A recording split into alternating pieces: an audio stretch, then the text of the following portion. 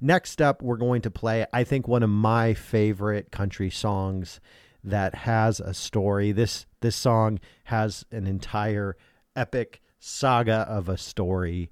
I actually heard about this song in the 90s from the Dave Matthews Band, which is, a very popular band from the late 90s, early 2000s. But they were covering a song that was made famous by Lefty Frizzell. And it's one of those songs that gets at such a complicated dynamic, but does it with, 3 or 4 verses and really some simple lyrics. And there's a plot twist at the end.